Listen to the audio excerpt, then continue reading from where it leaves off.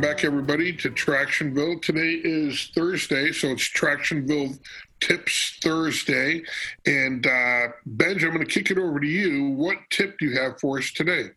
Thanks, Chris. I want to encourage everyone out there to grow the muscle, grow the skill of asking questions that come in the back door. We often just ask questions, and they're so blunt, they come across as pass-fail. Chris, how you doing today? Good or bad? Those are my two options, good or bad. And you're my boss, so I'm going to say good, because everything better be good and I better be on track.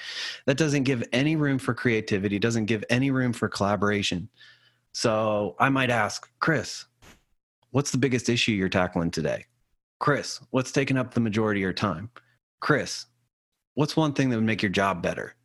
Well, I just totally asked the same question, but at a deeper level that's going to get at an emotional, it's going to create some curiosity, it's going to create some collaboration, and we're going to get to the root of the issues quicker than the pleasantries of small talk and how are you doing and what's up. Those don't ever lead anywhere. So I want to encourage us all to get a little handful of good questions that we can use to start weeding out key issues. We've gotten really good at solving issues. We've got to get better at finding them.